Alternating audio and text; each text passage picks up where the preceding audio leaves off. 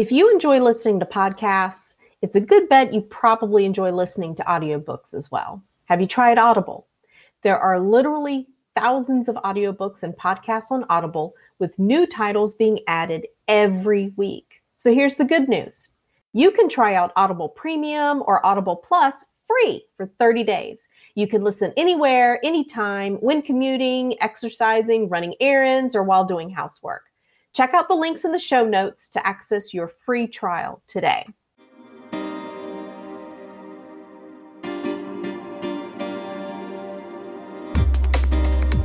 Welcome to the Communication 24/7 podcast, where we communicate about how we communicate. I'm your host, Jennifer Furlong.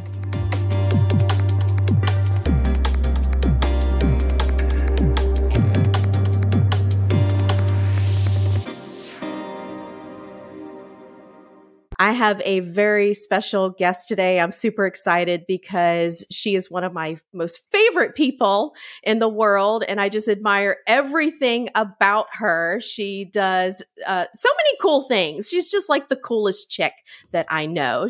Rachel Rainbows and her company, Razor Productions, have been creating materials and messaging for high-profile clients and brands for over 20 years. So she knows what she's doing, okay?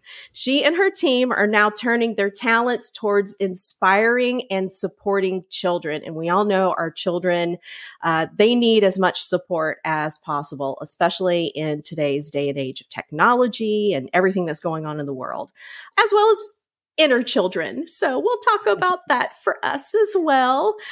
Building self-esteem, self-reliance, and healthy habits through story and song. And it's going to be in her new educational television show called The Possibility, which I can't wait to talk about that as well. So much we have to pack in the hour that we have together. But Rachel, thank you so much for being on the show. I love it that you're here. I am so happy to be here, Jennifer. Thank you so much for inviting me. I'm delighted.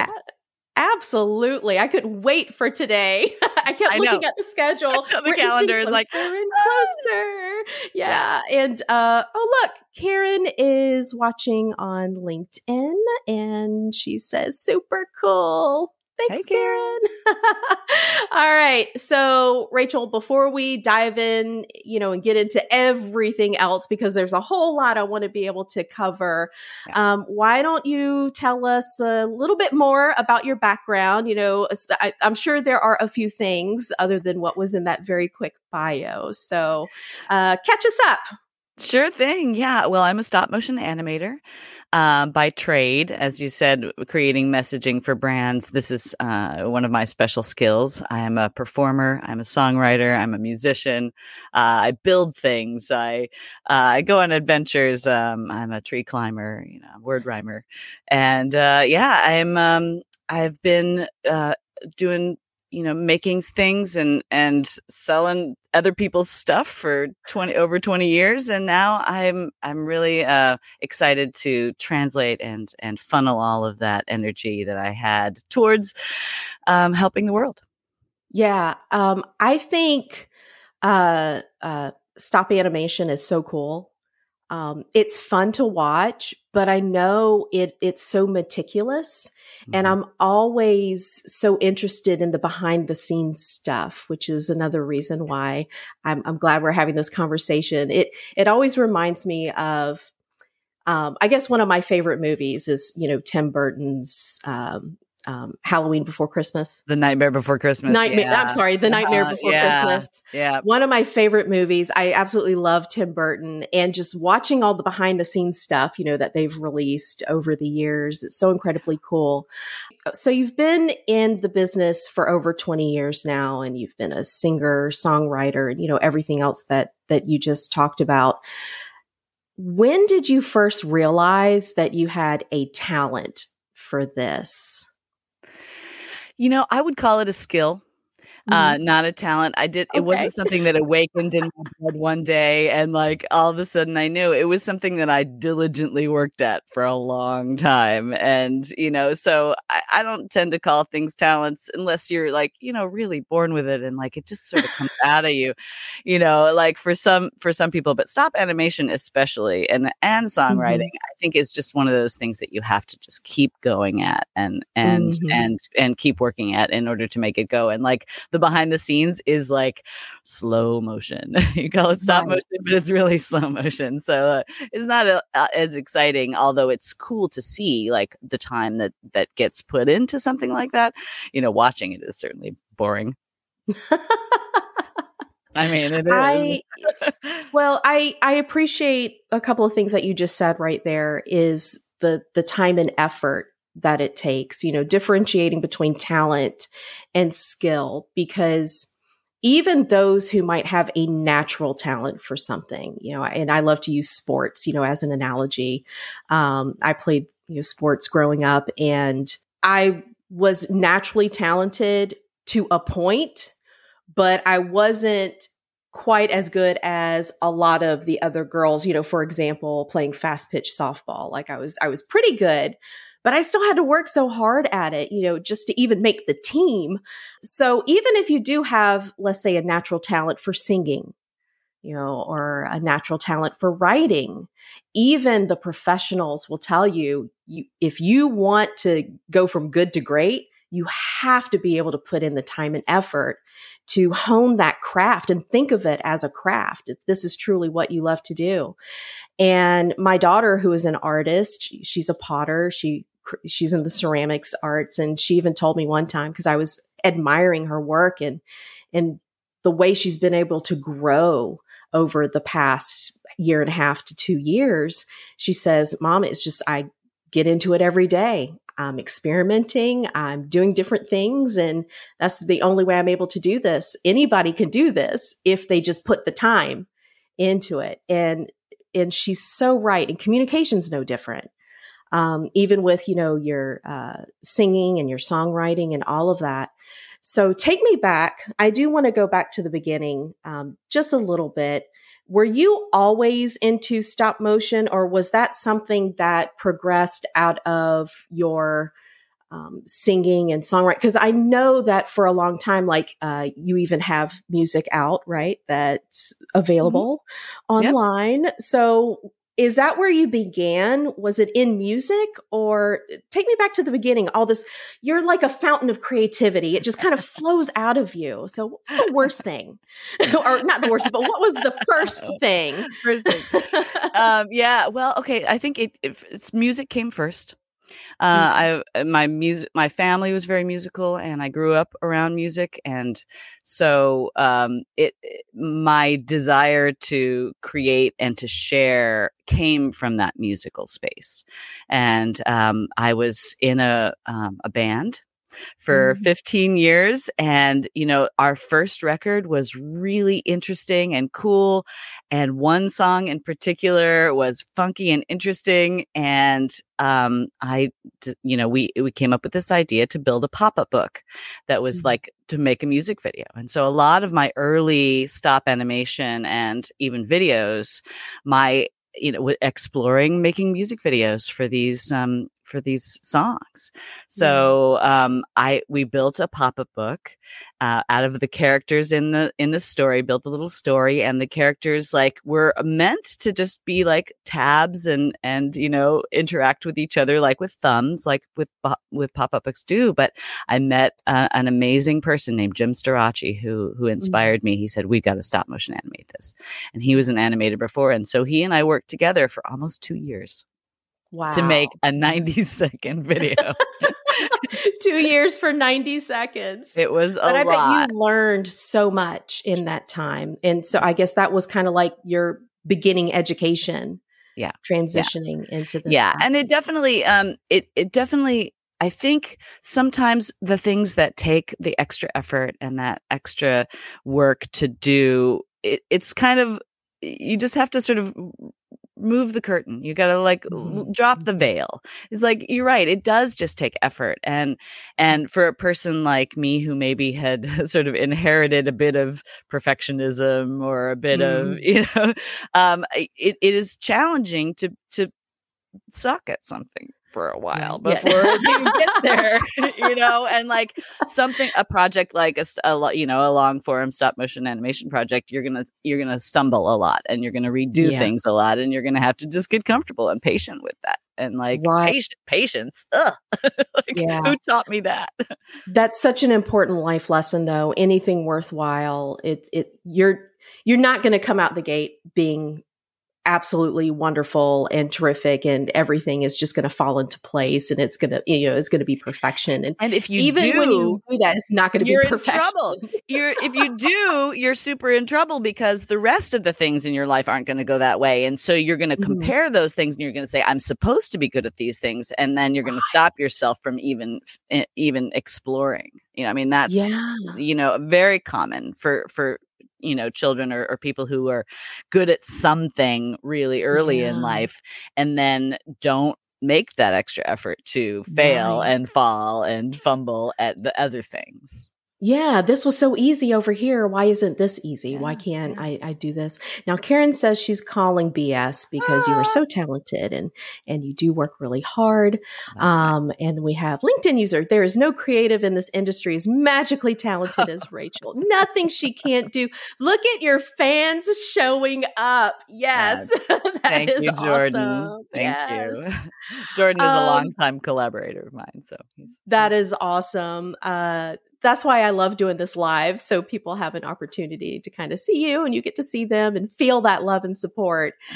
So you mentioned that if you start out the gate and you're really good at something, there can be an issue with that. And I think that's such an important point. And it's not something that is discussed very often. Usually if something comes easy to us, that'll be the focal point.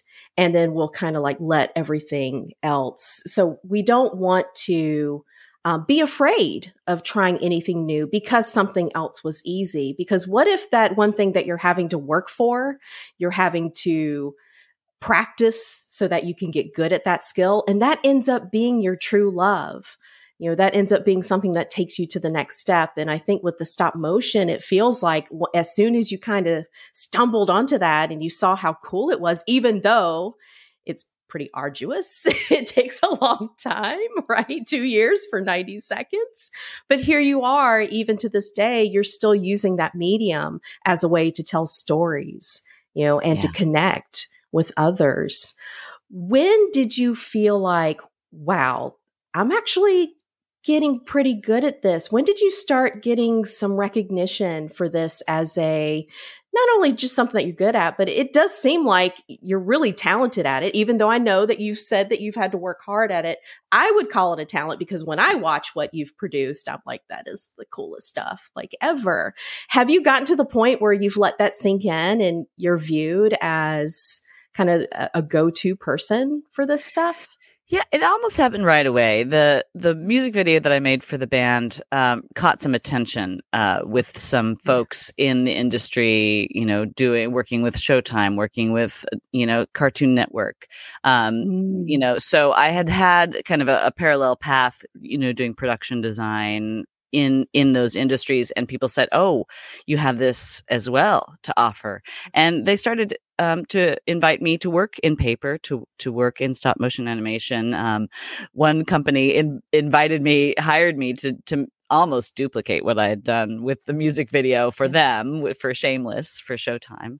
And so right away, I started to get recognition, and of course, it wasn't the recognition we were hoping for the band, right?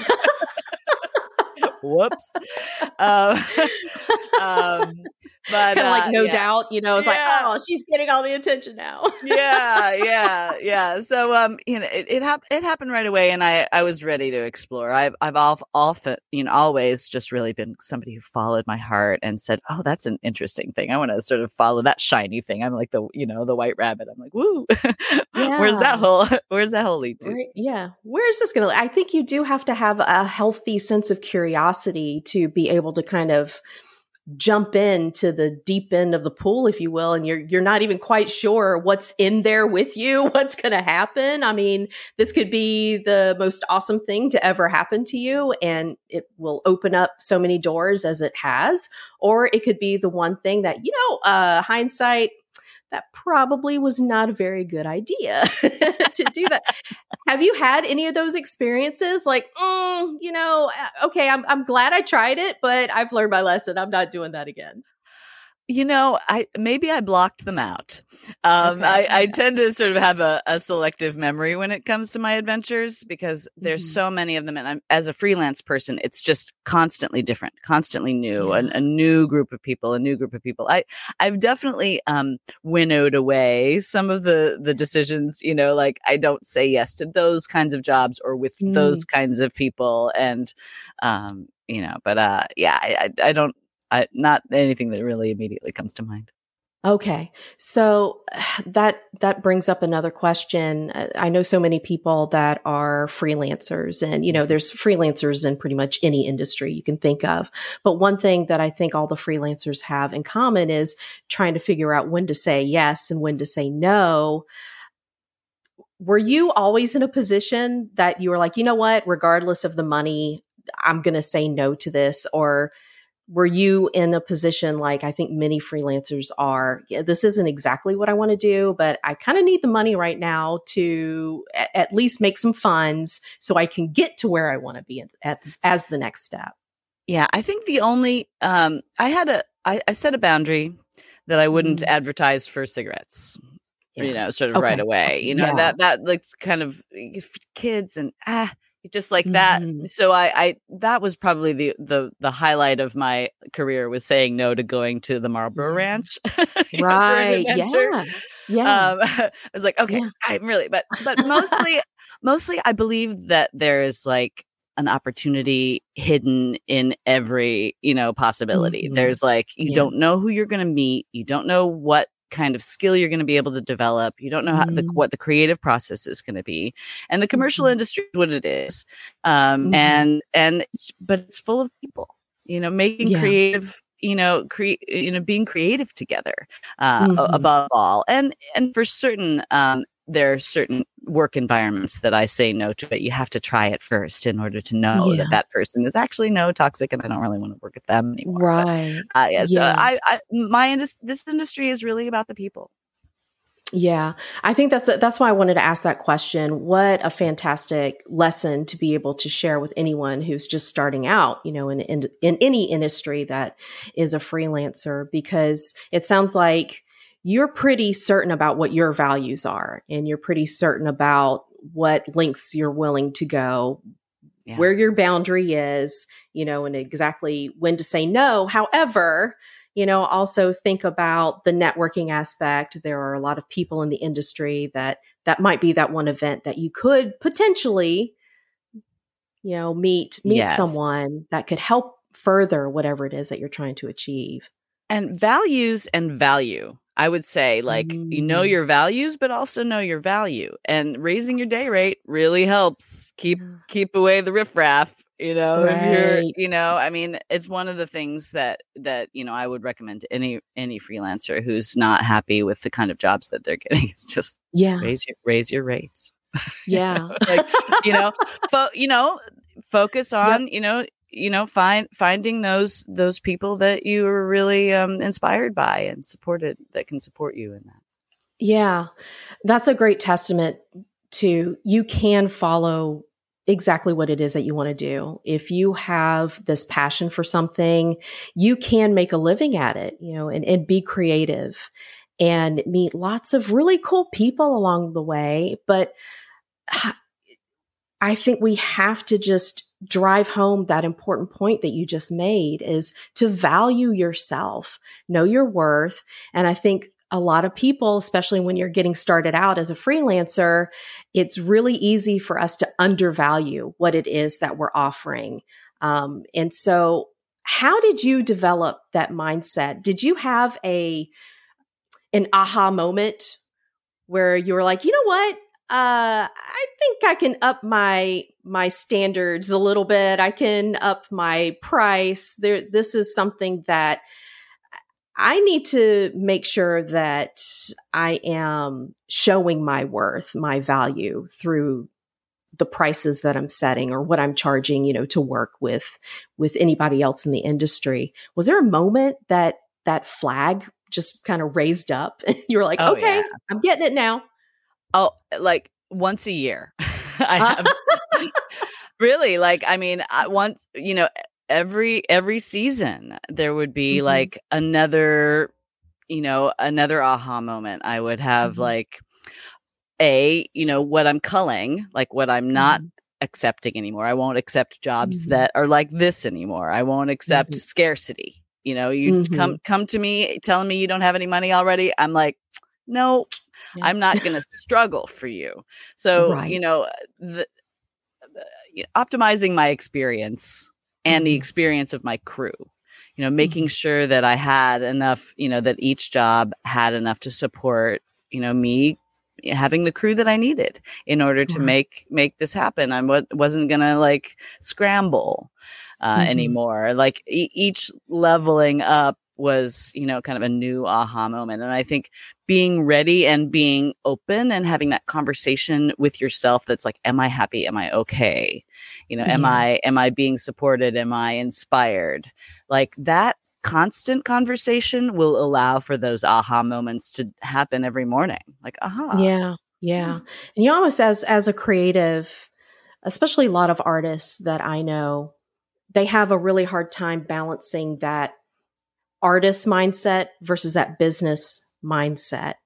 Yeah. And it's really important because you do run the potential of undervaluing what it is that you are offering. And it doesn't matter if you are a painter, if you are a musician, if you are a potter, whatever it is, unless you're willing to start developing that business mindset, you run the risk in undervaluing yourself. Yes. Karen says, raise your rates. Love it. Yes. So let's talk about this transition, because you worked in, the music industry and then commercial industry. I've seen a few of your commercials that you've created. What about this transition now that you're wanting to put your efforts and your talents toward a children's television show? And tell me a little bit about that. Like, why are you wanting to transition your focus? What's the story behind that? Well, I am really concerned about the state of the world. And I sort of woke up into that, a number of years ago when I realized that there were people that were, being terrible to one another. And I know that this has been happening through history, but there was a kind of an awakening where a lot of things came to the forefront. And I was sort of brought to my knees a bit by the heaviness of the planning that had taken place in order to shift elections to the balance of power, and then it just hurt my feelings. And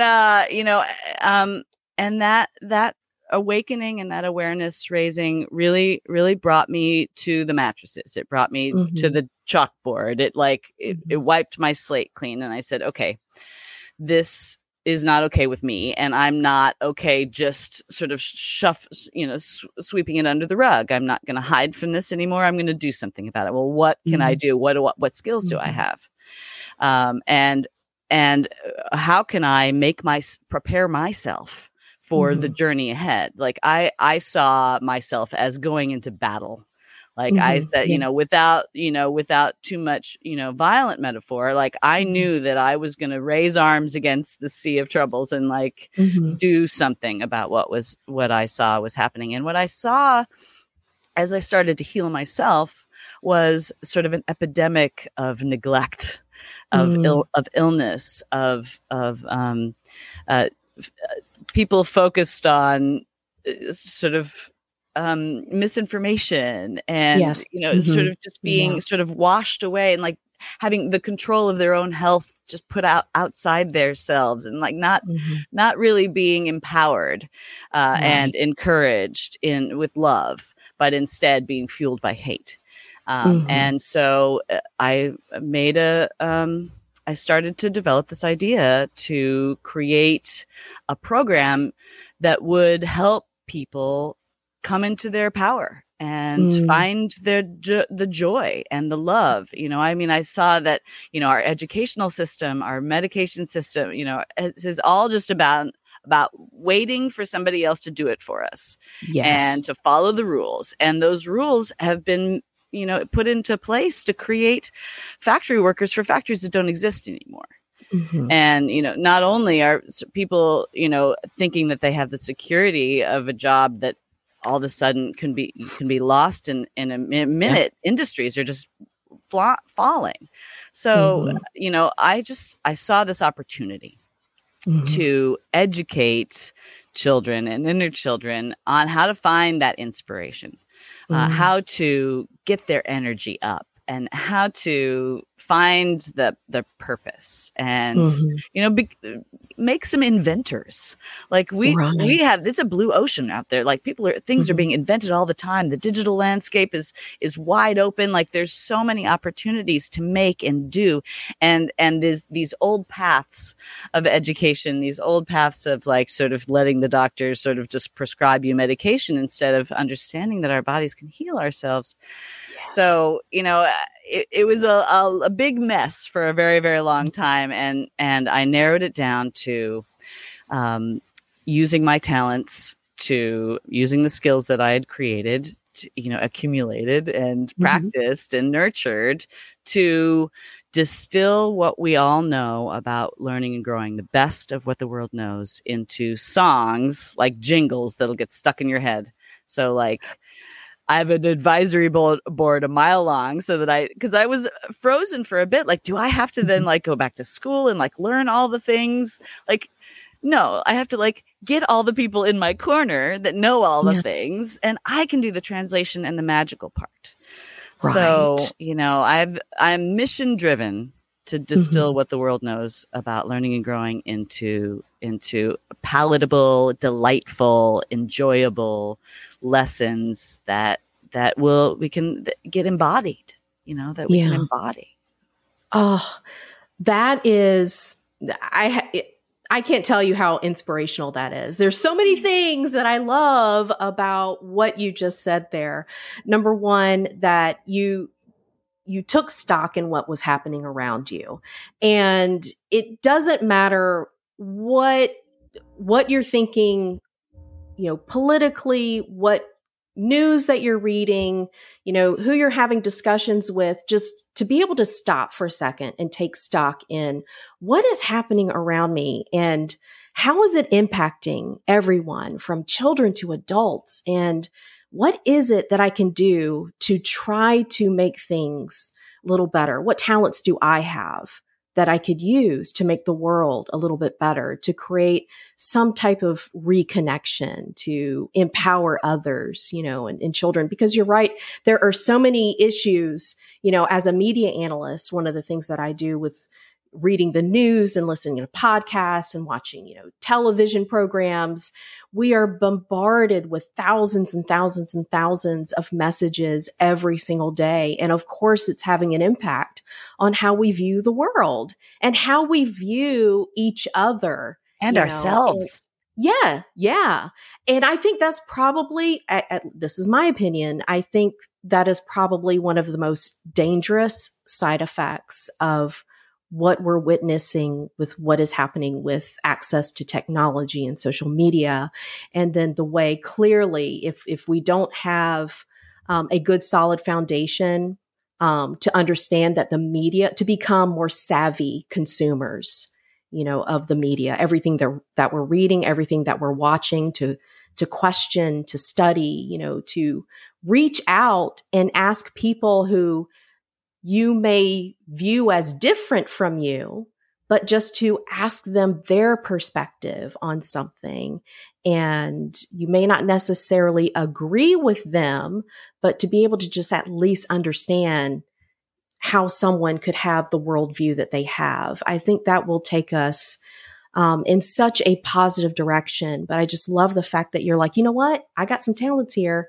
I know I can do something. So I'm just going to do what I can do and help wherever I can help. It's a do my part, and it's one of the lessons that your fairy guide mother, and the possibility tree shares is, what is your part? What special part do you have to play in this world? What can you do to change? What can you do to help?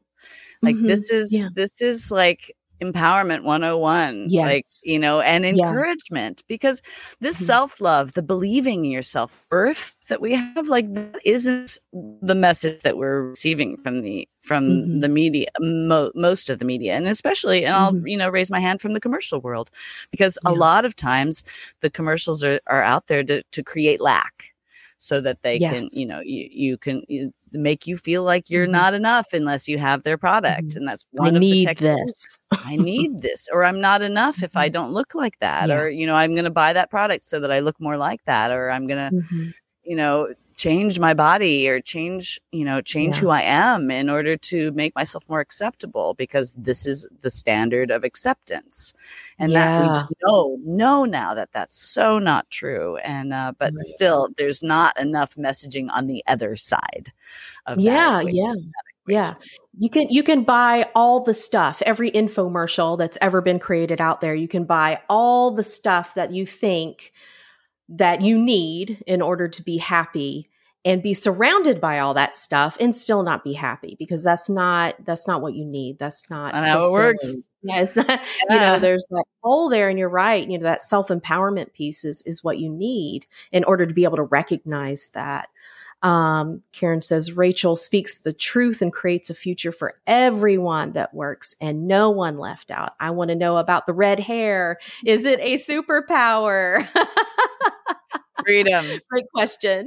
Thank you. Yeah, it is. It's a freedom, and it's a freedom of expression, and it also shares the boldness that I have, then the commitment that I have for creating, and it also attracts attention.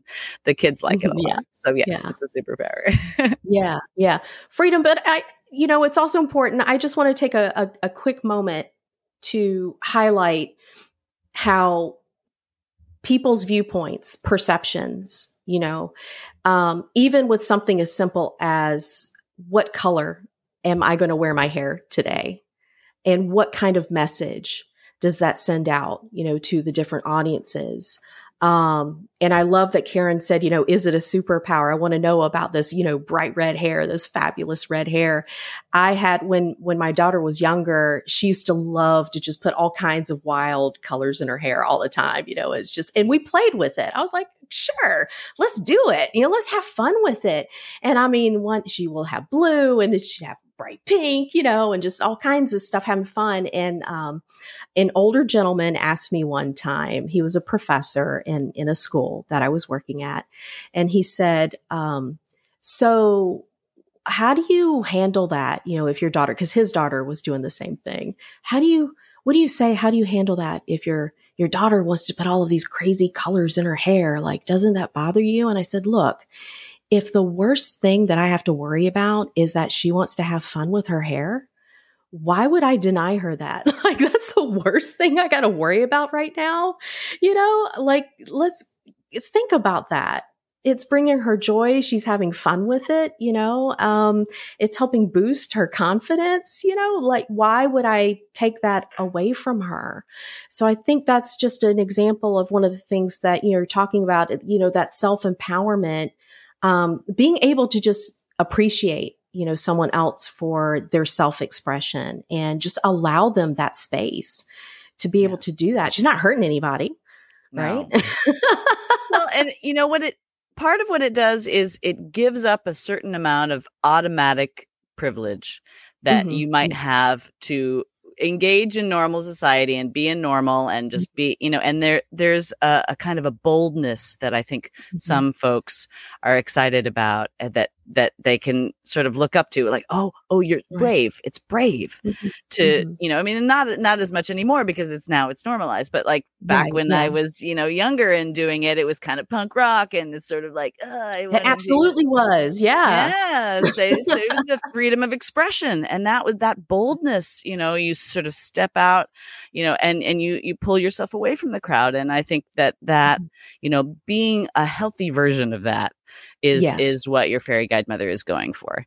Like being that model of health and wellness that is also freedom of expression, that is also, I'm not a normal person. I am like my own person, and so can you be. And there's normal is just a made up word. Right. Yeah. Yeah. So Tim says empowerment is always a worthy message for kids. We agree 1,000%.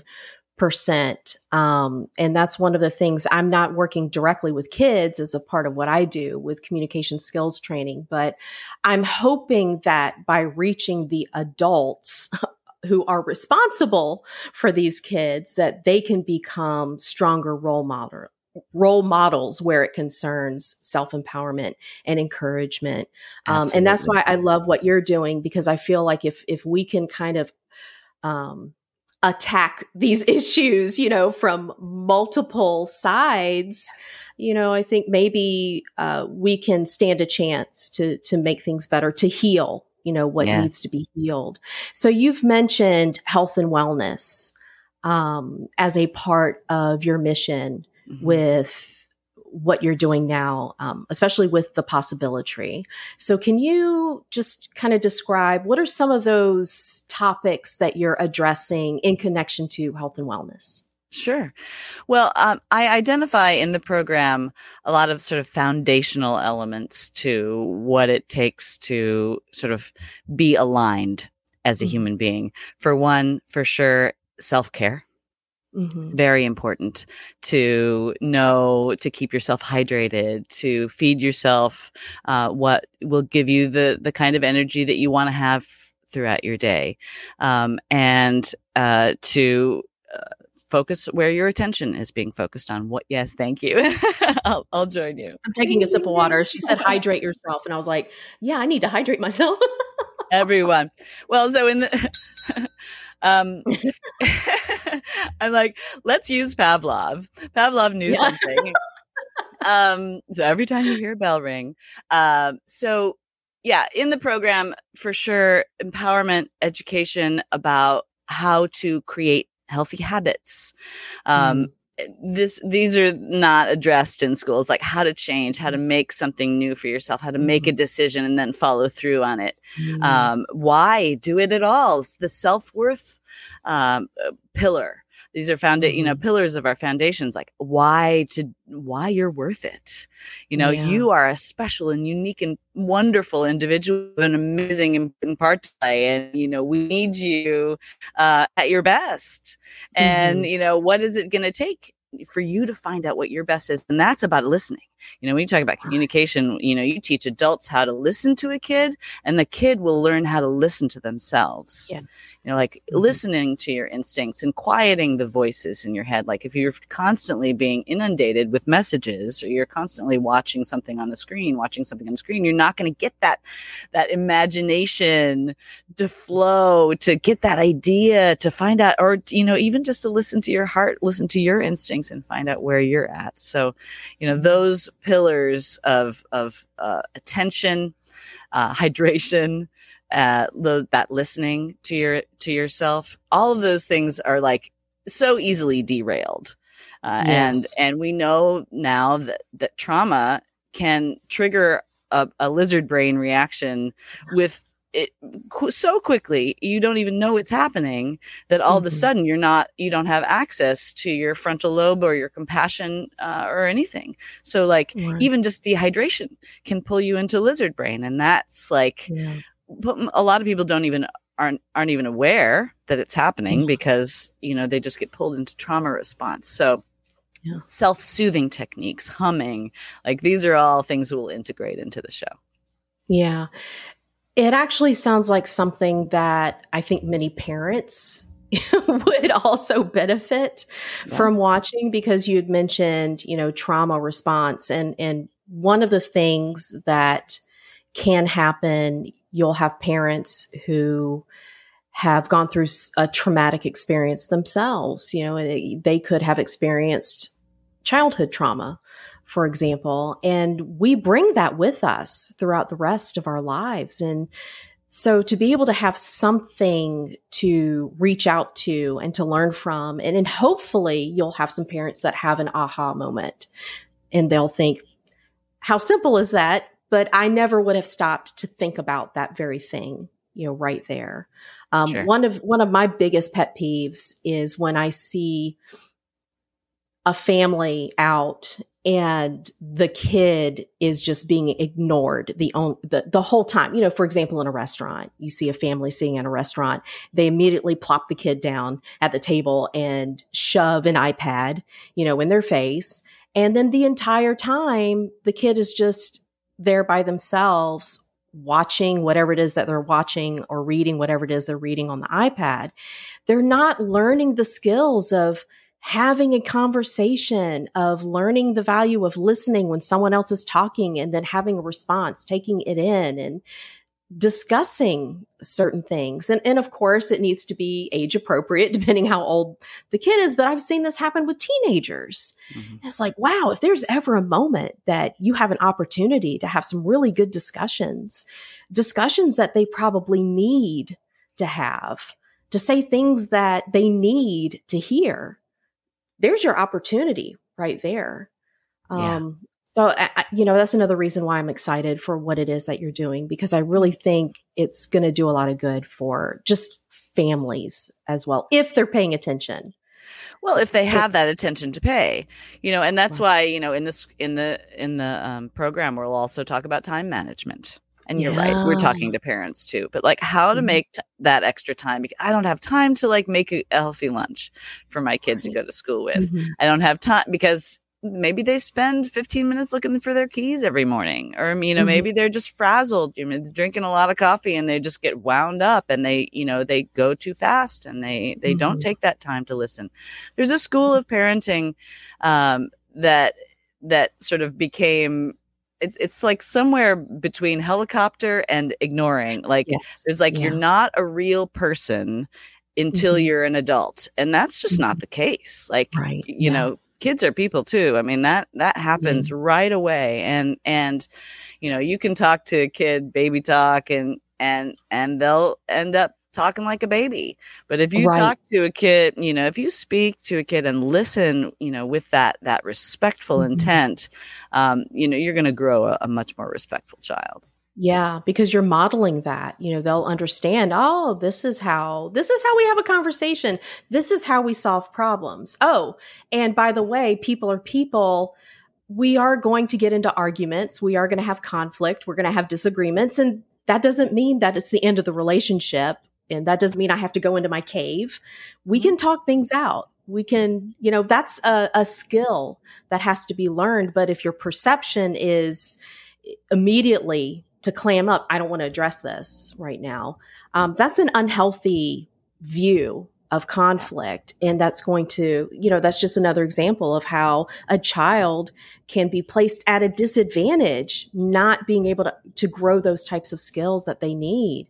I'm the mother of a 25-year-old and a 24-year-old. I know how hard it is to deal with, from childhood to teenagers to them being adults now. It's a completely different dynamic now with our conversations, but it's your job as a parent to help them learn how to navigate through this world, in an effective way. And the only way to do that is by being able to create and maintain healthy relationships. And that's communicating, right? That's learning to listen and having difficult conversations when you have to have difficult conversations. Yeah. And having that compassion that, for yourself and for the child, or for the people that you're communicating with, because, we're not always going to be perfect and we're going to make a mistake, and not clamming up and freaking out and fearing and lashing out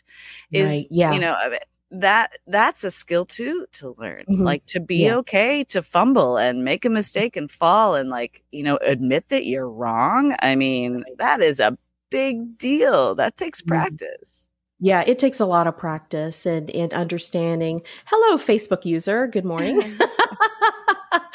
And somebody else was mentioning, humming can be something to soothe. Absolutely.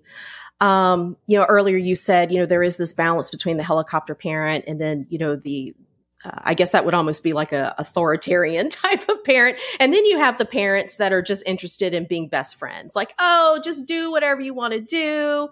It's a free world. You're your own person and I'm my own person. And it's like, well, no, I mean, they're developing, so they need some type of guidance to learn.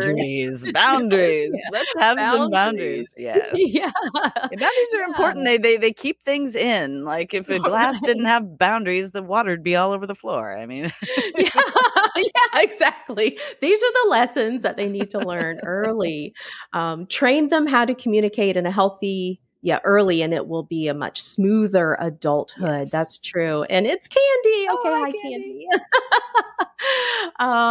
So what I want to do is you did provide a video that it's just a real quick video. It's only a minute and a half. So for those who are watching, I would like to be able to share my screen so we can watch the video together. And then we'll just, talk about it.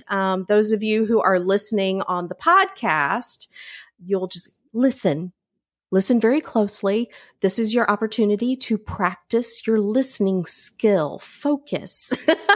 Listen for the main points and what everyone stands to gain from a show like The Possibility Tree. I'm Rachel McIntosh, and I'm developing a children's television show called The Possibility Tree. And in it, I play your fairy guide mother. There isn't a lot of powerful female representation in live-action children's television today. Come on, let's grow! Down the rainbow! Woo! Wee. Your fairy guide mother is not only fun, brave, magical, she's also an excellent listener, and she loves you very much. Each episode will have a special message hidden in some fun adventures, all shedding a loving light on how to be a great person. Mixing live action and stop motion animation. Dance parties with special guests.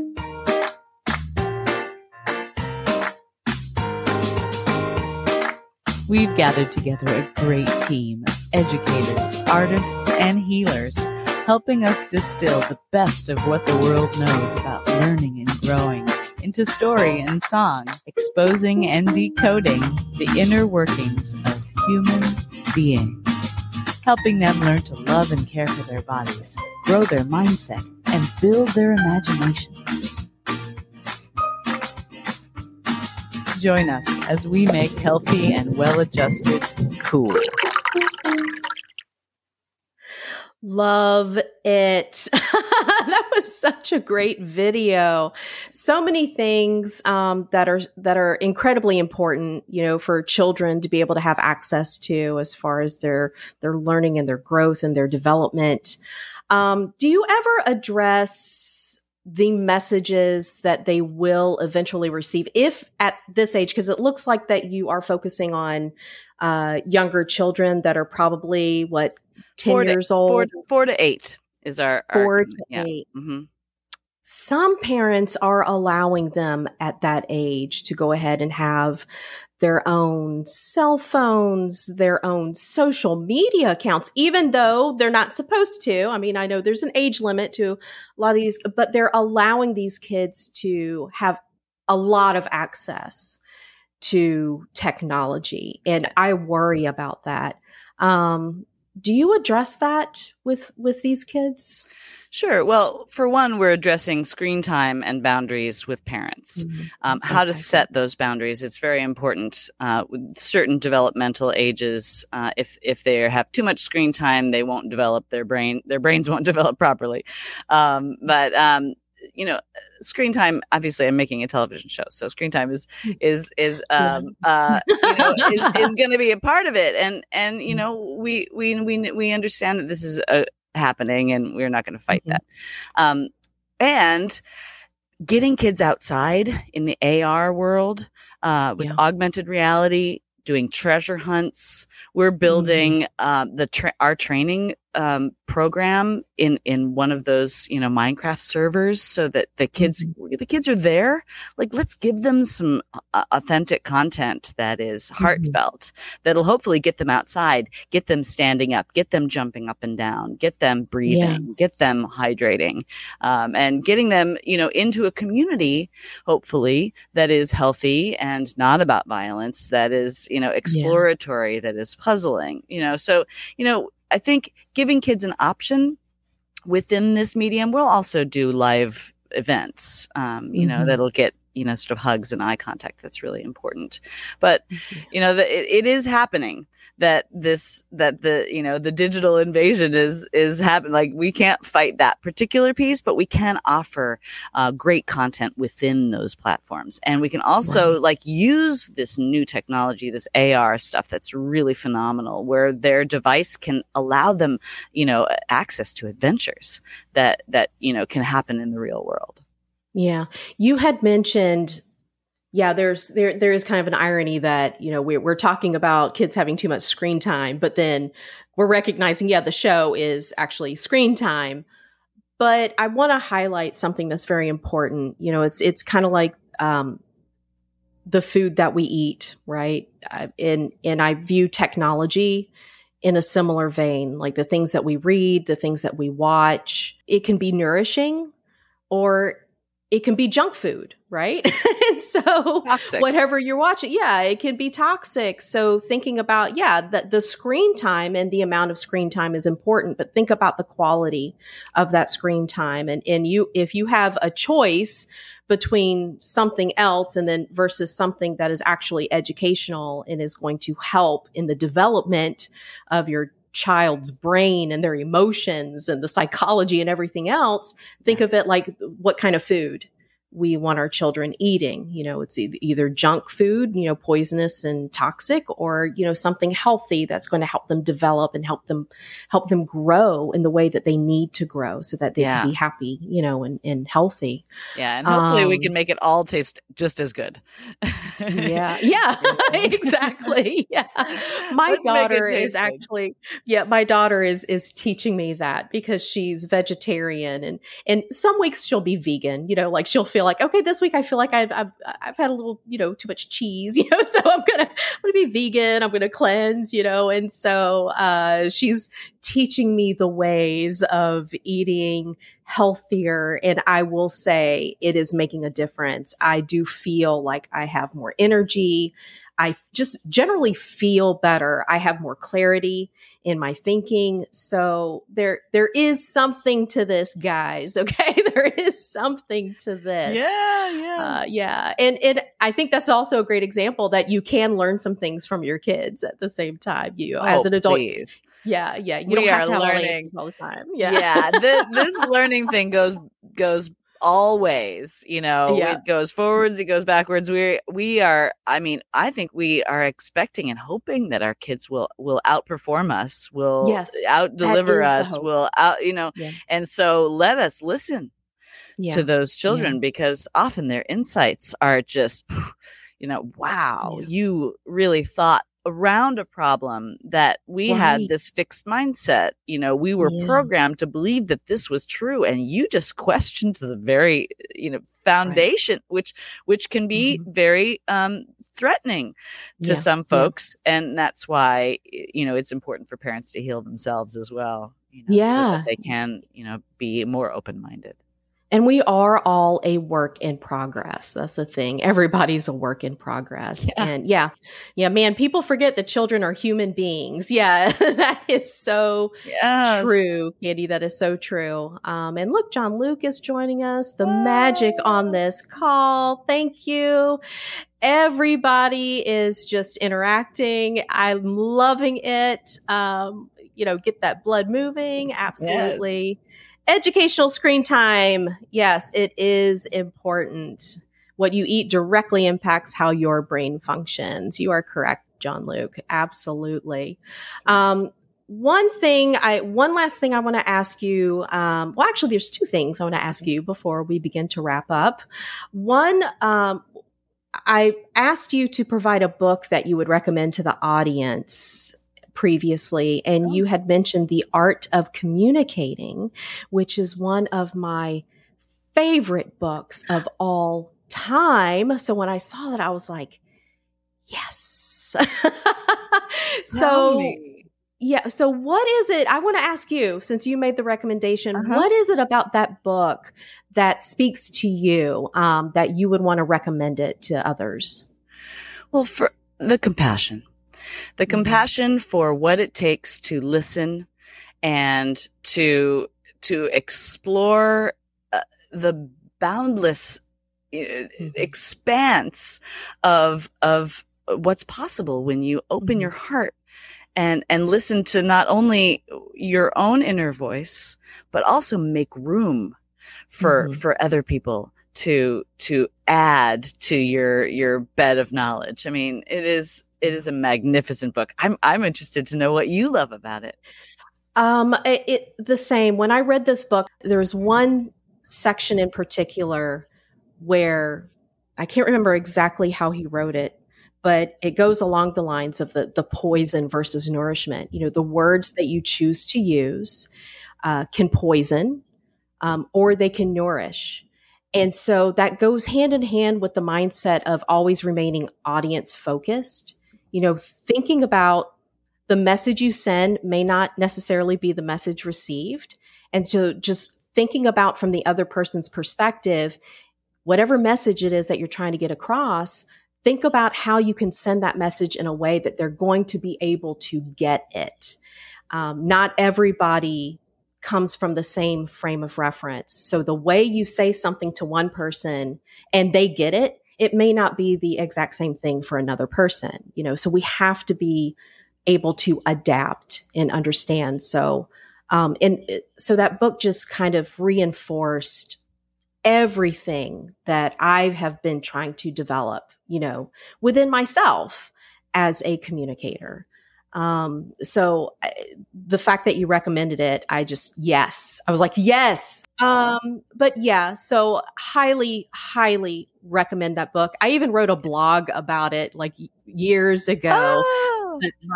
My top 10 things that, I got out of it. So maybe it's time that I repost that since, the compassion in that book, and like forgiving ourselves immediately for like even miscommunications. Like if you view differently, it's my job to sit and ask you how you received it. Did you get what did you hear in what I said?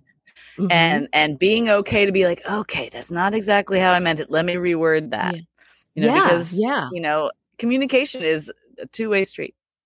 That it absolutely is. It's all about creating a shared meaning. That's what it is. Create that shared meaning, so that you can create and maintain, that connection with someone else. Again, that does not necessarily mean that you're going to agree on everything.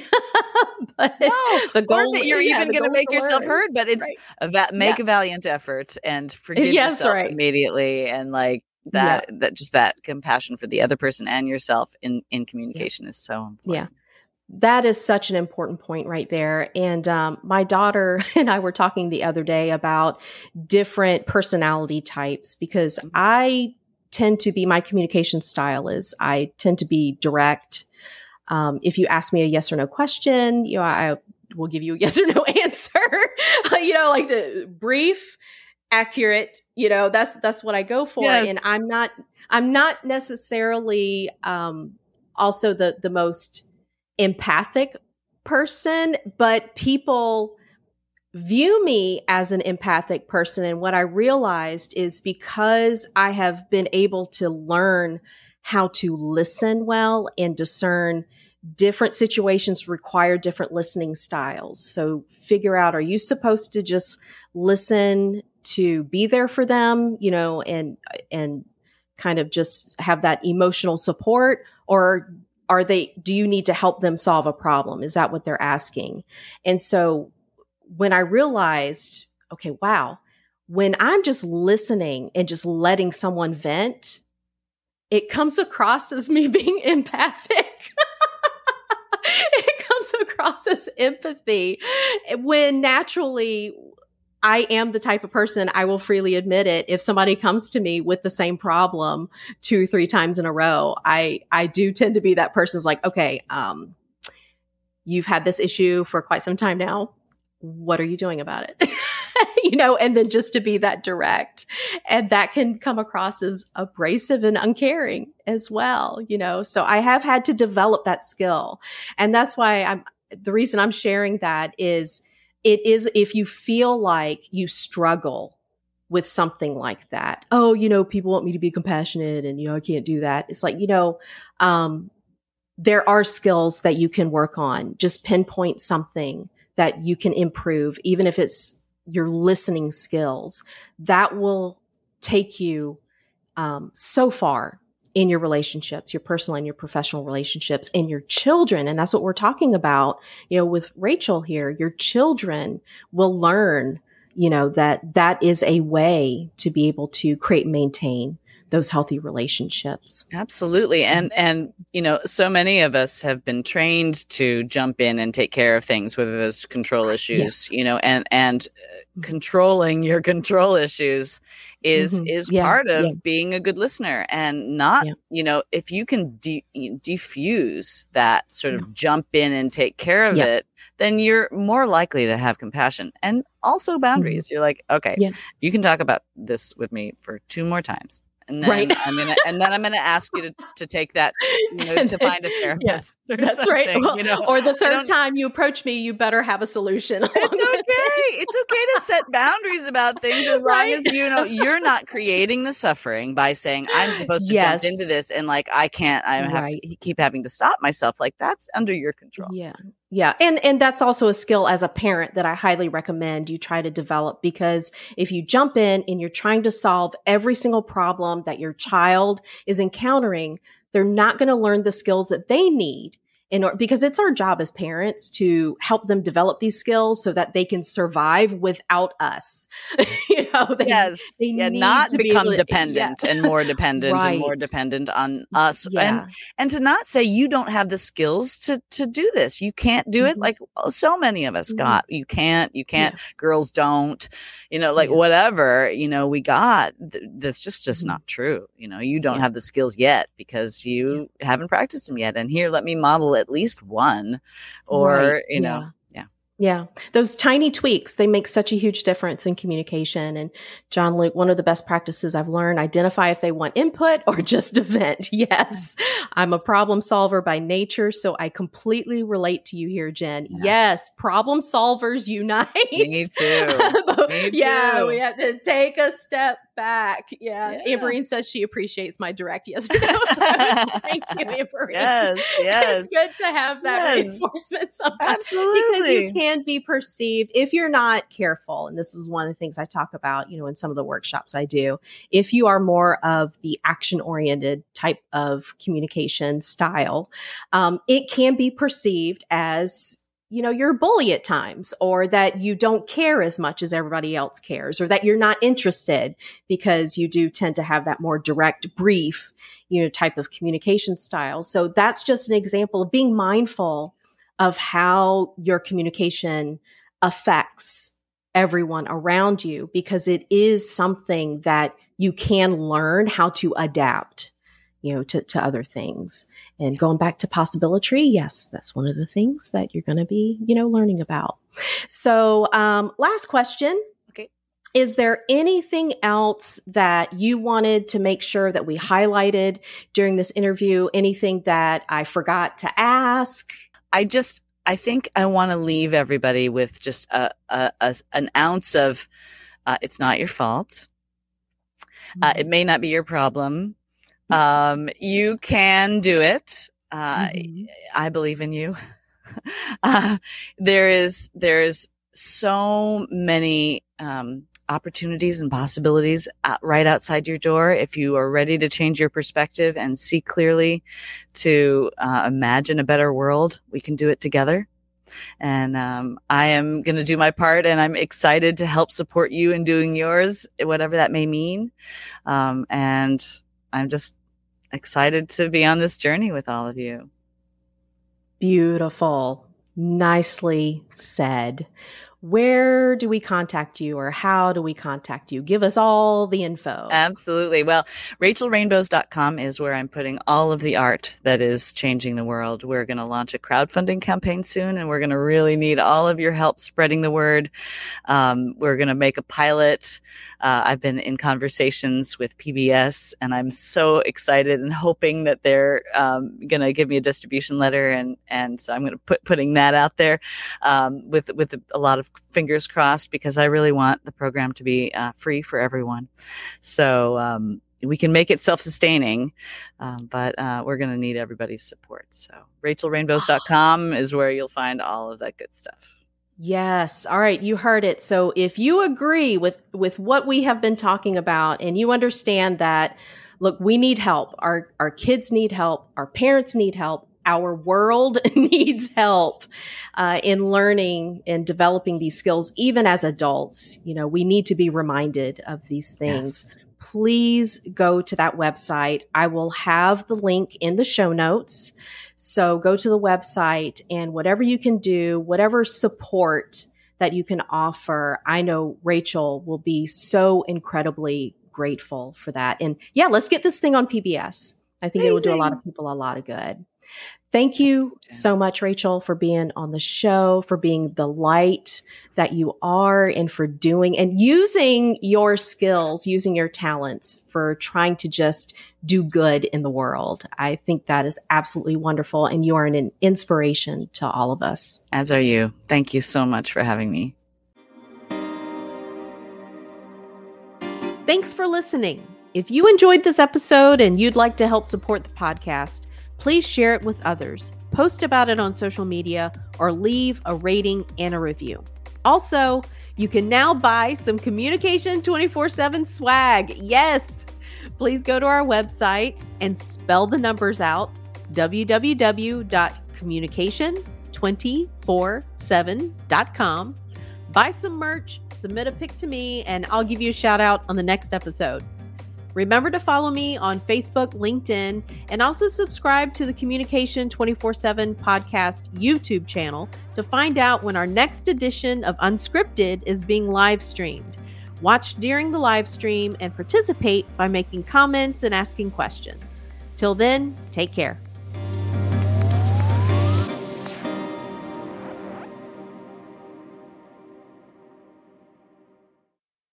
Would you like to generate passive income? Want to turn your hobby into a side hustle? You can do both by starting an online store. E-commerce is where it is at. Launch your business today with Printful. And the best part? You don't need any money to make this happen. Create and sell custom products online with easy print-on-demand dropshipping services. That means you don't have to worry about keeping up with a physical inventory, nor do you have to worry about spending your time shipping stuff. All of that is taken care of for you, giving you more time to focus on building your brand. You can create an online store that sells a variety of high-quality products that range from coffee mugs to phone cases to jackets, or you can even create your own unique apparel collection. What are you waiting for? Get started today and launch your business by clicking on the link in the show notes. Launch your business with Printful.